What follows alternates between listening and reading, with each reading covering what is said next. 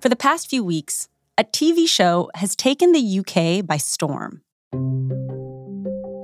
It's not a period drama like Downton Abbey or a reality dating show like Love Island.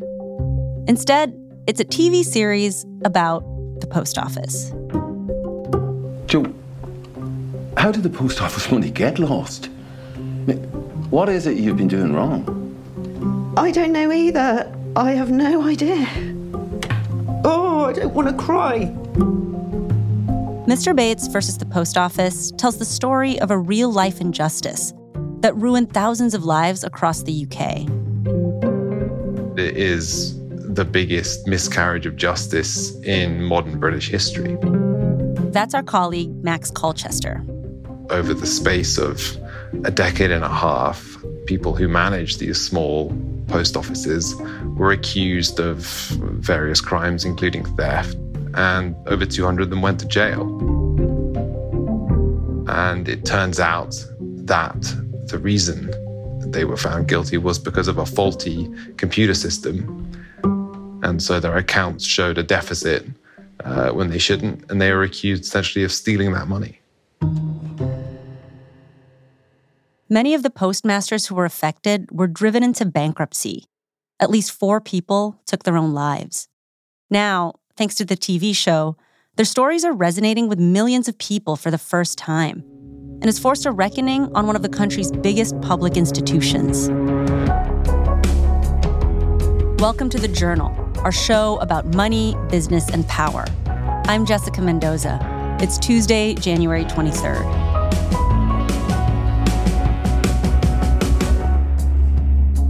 Coming up on the show, the TV drama putting a spotlight on a UK scandal.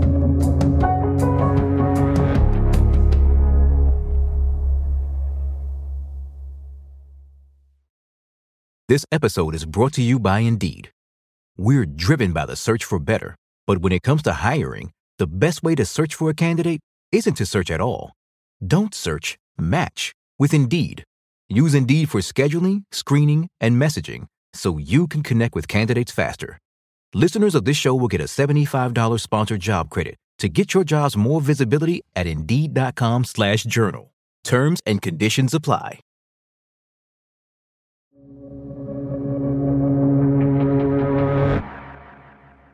In episode 1 of Mr. Bates versus the Post Office, we meet Joe Hamilton, who ran a post office in a village in the English countryside. Morning, Joe.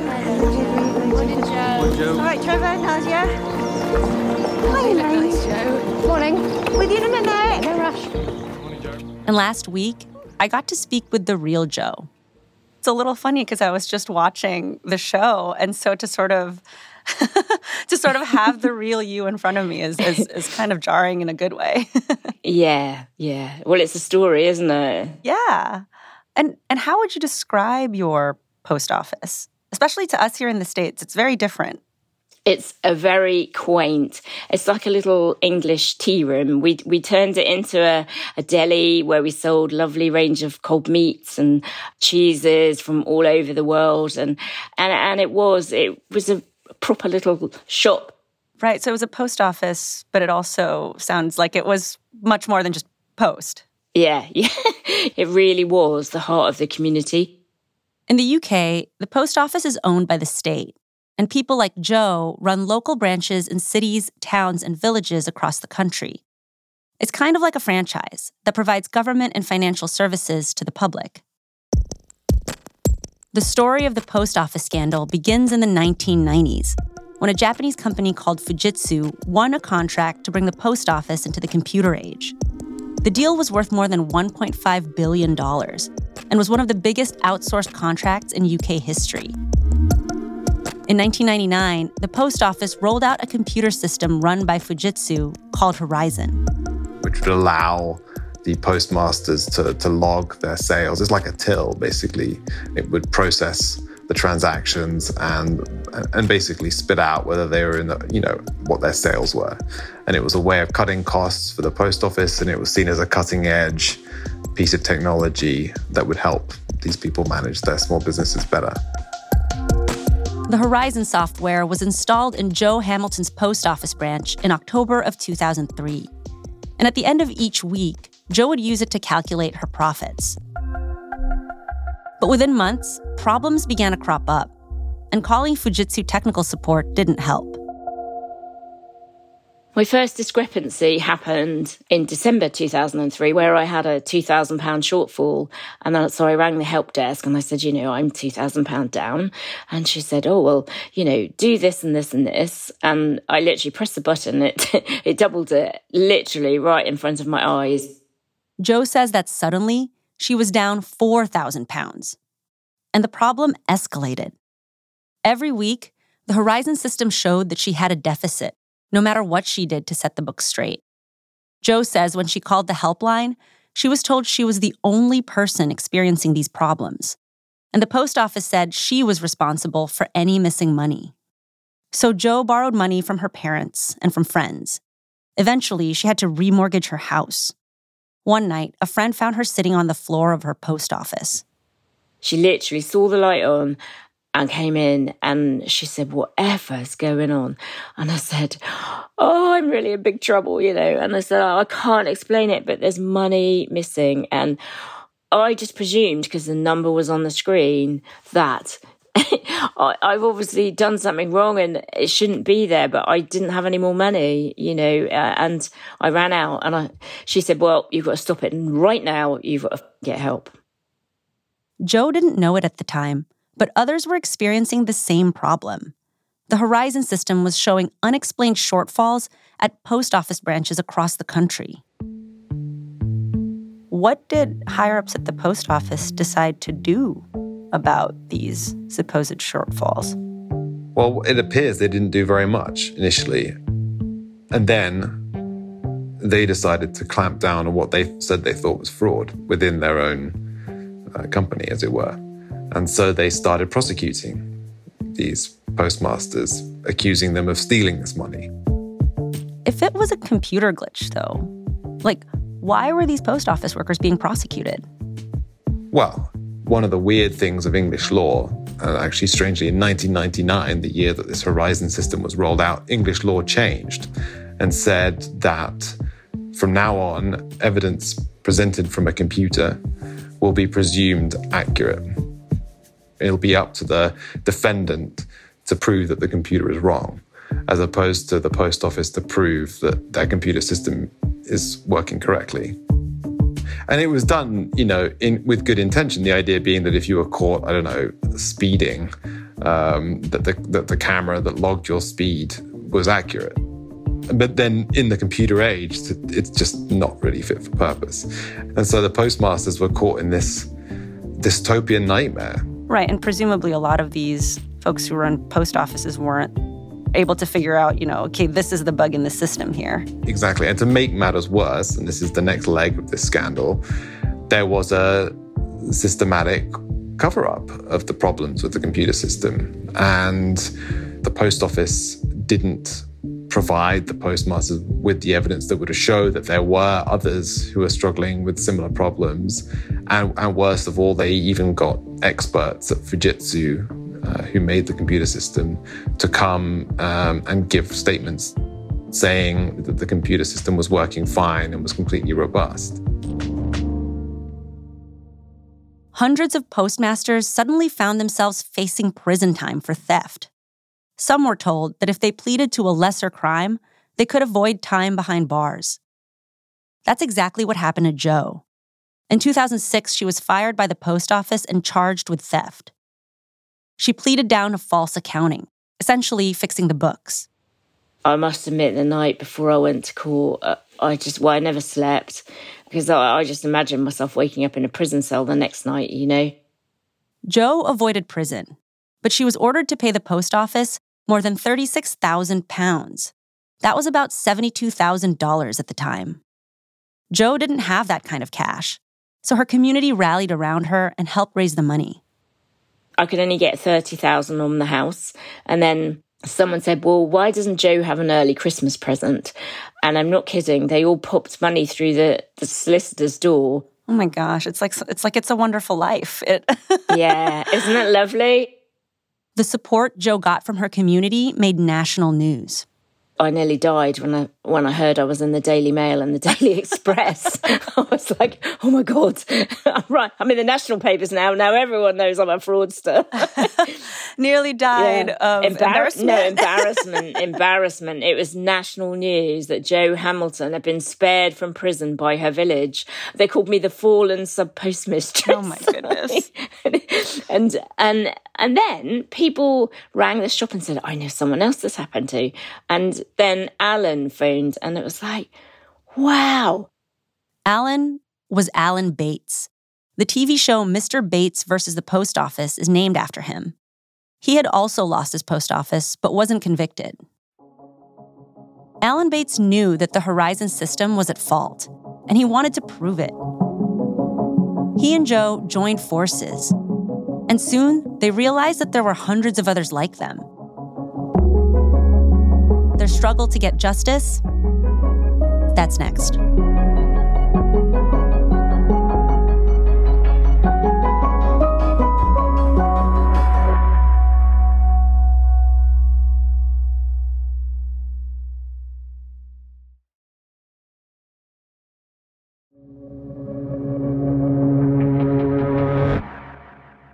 In 2009, Alan Bates gathered a group of former postmasters in a sleepy English village.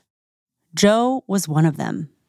We sat around in a circle and we all told our names and what we'd been done for. And every single one of us had been told we were the only ones. And honestly, when I realised that I'd been taken for a fool all that time, it kind of turned a switch in me and I went from being a tiny, scared person to a monster because I just thought, right, they're not going to get away with this. It's like, how dare they? And in the beginning, there was just, I think, about 20, 30 people in the hall. And then it's like, then it grew and grew, and then we got 150. Jo met former postmasters who had lost their homes. Others had spent time behind bars. One woman was pregnant when she was imprisoned. I've spent many a night on the phone trying to keep people together, to keep going, because, you know, when you lose everything, it's so hard. And when you're in debt up to your ears, it's really hard not to drown in it if you're not careful. Many of the workers who were prosecuted were from minority groups. Here's Max again. There is definitely an insidious racial tone under this whole thing, which, again, adds another layer of awfulness to the situation. And there was even this incredible document that was unearthed from the post office where they grouped those they were prosecuting by their racial features. The documents, which were later made public, showed that post office fraud investigators used group names like Chinese/Japanese types, dark-skinned European types, and Negroid types. The post office has since apologized for racist language it called, quote, unacceptable. As Jo and the other postmasters kept talking, their sense of injustice grew. They began working to try to prove their innocence through the courts. The process of rectifying that injustice is glacial. And that's what really is actually shocking, is that people have for years known that the Horizon system didn't work and that these people probably didn't commit any crimes. But getting them compensation and clearing their name has taken many, many years. And it was also hard for the postmasters to get their story out there. News outlets did cover the scandal, but the story didn't build much momentum with the wider public in the UK. Meanwhile, the post office continued to prosecute workers until 2015. And it took until 2019 for a court to rule that there were bugs and defects with the Horizon software. And another 2 years after that before Jo was able to clear her name. In 2021, she and 38 others were able to get their convictions overturned. They had gone into court this morning as convicted criminals. They emerged as innocent. Relief, joy, anger.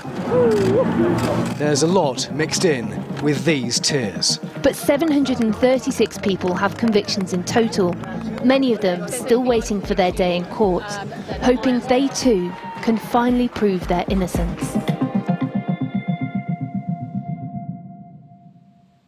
So in 2021, when this happened, when your conviction was quashed, was any of that big news at the time?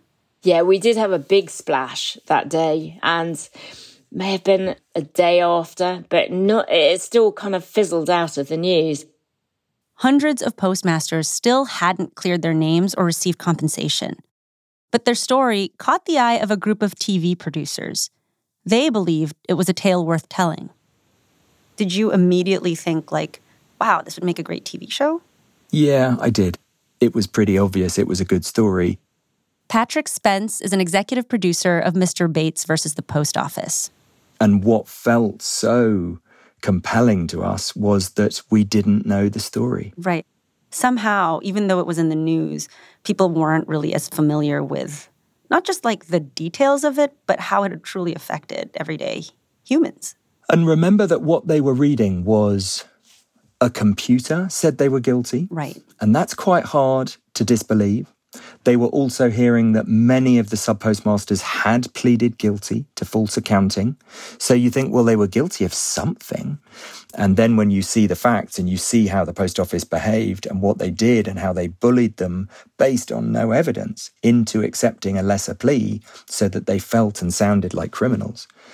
And so as soon as those facts were laid out in front of us and we started to realize the horror, it became very obvious that this was a story that needed to be told. On January 1st, Mr. Bates versus the Post Office aired on the British network ITV. And at what point did you realize that it was having an impact, that people were watching it? The next morning. Millions tuned in, and the public outcry was immediate and intense. Almost overnight, former postmasters found themselves at the center of a media storm. Here's Joe. I don't think I've ever seen so many cameras or done so many interviews. And, we've been banging away for all these years. And, it took the drama to lift it off the page and make it real for the nation, When did you realize that the show and these stories, your stories, were resonating with people in the UK? Well, if I tell you I went to London yesterday, I had 9 people come and give me a massive hug out of nowhere. Oh my God. And I had 4 of those wanted selfies with me because they said, you are our hero. Oh. And the outcry went all the way to the top. In an unprecedented move, UK Prime Minister Rishi Sunak announced plans for a new law that would exonerate hundreds of postmasters. This is one of the greatest miscarriages of justice in our nation's history. People who worked hard to serve their communities had their lives and their reputations destroyed through absolutely no fault of their own. A public inquiry into what happened is ongoing. In a statement, the Post Office said that they're aware of the human cost of the scandal and are, quote, doing all we can to right the wrongs of the past as far as that is possible. The Fujitsu Group, which owns the Horizon system, says it's taking the matter seriously, working with the UK government and hoping for a just outcome for the victims. How long do we think this process of exoneration will take? That's a very good question. And you've seen quite a lot of the postmasters have come out actually of late and say, how is this going to work and when are we actually going to get money for this? Because it could still be years. Not all is solved by any means. Could there be more consequences for the post office? Yes, there could be financial consequences for the post office. But ultimately, this is a state-owned company, and there is a sort of presumption that the taxpayer will step in to ensure this thing doesn't go bust. But it's going to have a big mountain to climb in rebuilding its reputation here and its trust with people. The post office still uses Horizon systems. Joe, what do you want people to learn from what happened to you?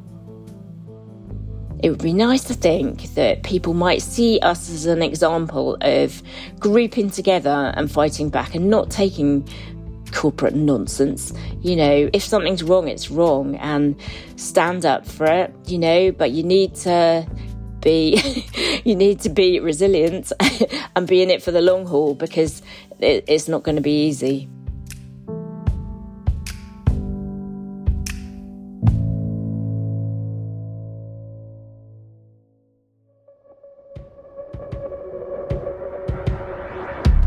That's all for today, Tuesday, January 23rd. The Journal is a co-production of Spotify and The Wall Street Journal. Additional reporting in this episode by Joanna Sugden. Thanks for listening. See you tomorrow.